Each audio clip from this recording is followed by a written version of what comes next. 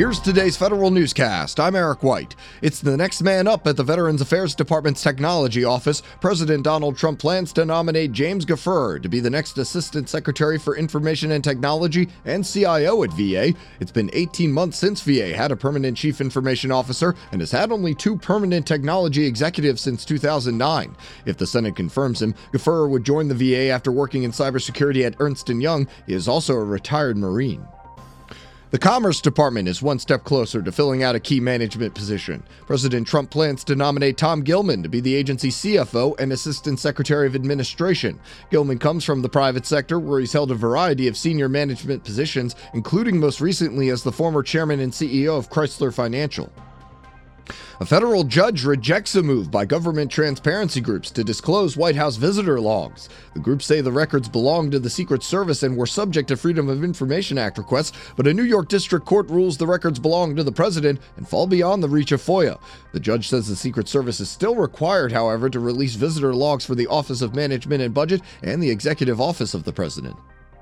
The EPA's communications staff sought to discredit 2 former employees who criticized former Administrator Scott Pruitt before leaving. That's according to the group Public Employees for Environmental Responsibility and emails released under the Freedom of Information Act. They show a former agency spokesman telling conservative media outlets about how the employees had left the EPA for 6-figure pensions, but one of the employees says his pension only comes out to less than $40,000 a year, actually.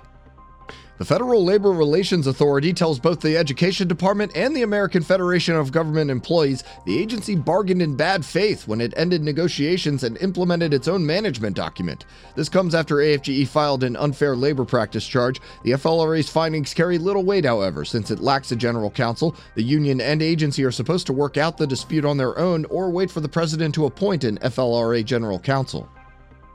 GSA makes the largest award under the 6-year-old government-wide cyber program. 6 agencies are primed to receive the next generation of cybersecurity tools under a $1 billion contract award. The General Services Administration picks Booz Allen Hamilton for the Defend Group B task order under the Continuous Diagnostics and Mitigation, or CDM, program. The 6 agencies, HHS, GSA, NASA, SSA, Treasury, and the Postal Service, will receive ongoing support for current CDM tools as well as new capabilities.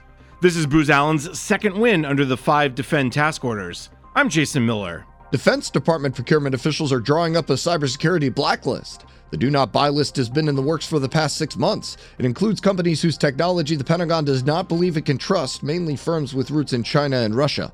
Ellen Lord, the Undersecretary of Defense for Acquisition and Sustainment, says DoD is working closely with the intelligence community to build the list, but it's not always easy because some of the foreign vendors are hidden inside holding companies.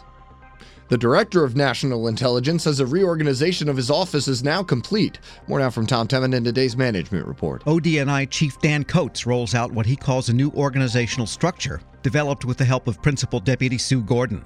He says the new setup is more agile and is composed of 4 directorates. They cover intelligence integration, enabling national security partnerships, resources and capabilities, and aligning activities with strategy. The new structure also has a new statement for vision and core values.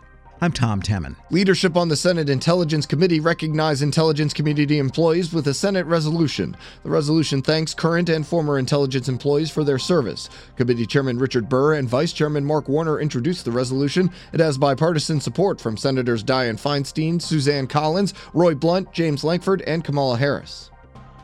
Sailors' personal lives can be negatively affected by their service, according to a new survey from the Navy. 45% of unmarried male sailors and 52% of unmarried women sailors say military service reduced the likelihood they would get married. Almost half of childless ones say it makes it less likely they will have or adopt children. And the Air Force finishes up the first iteration of its futuristic pilot training program called Pilot Training Next. The 15-month program used state-of-the-art simulations that trainees could access anytime. It also collected biometric data from trainees, which the Air Force hopes to use to improve future training. Find these stories at federalnewsradio.com and subscribe to the Federal Newscast on Podcast One or iTunes. You can also follow us on Twitter at Federal Newscast. I'm Eric White.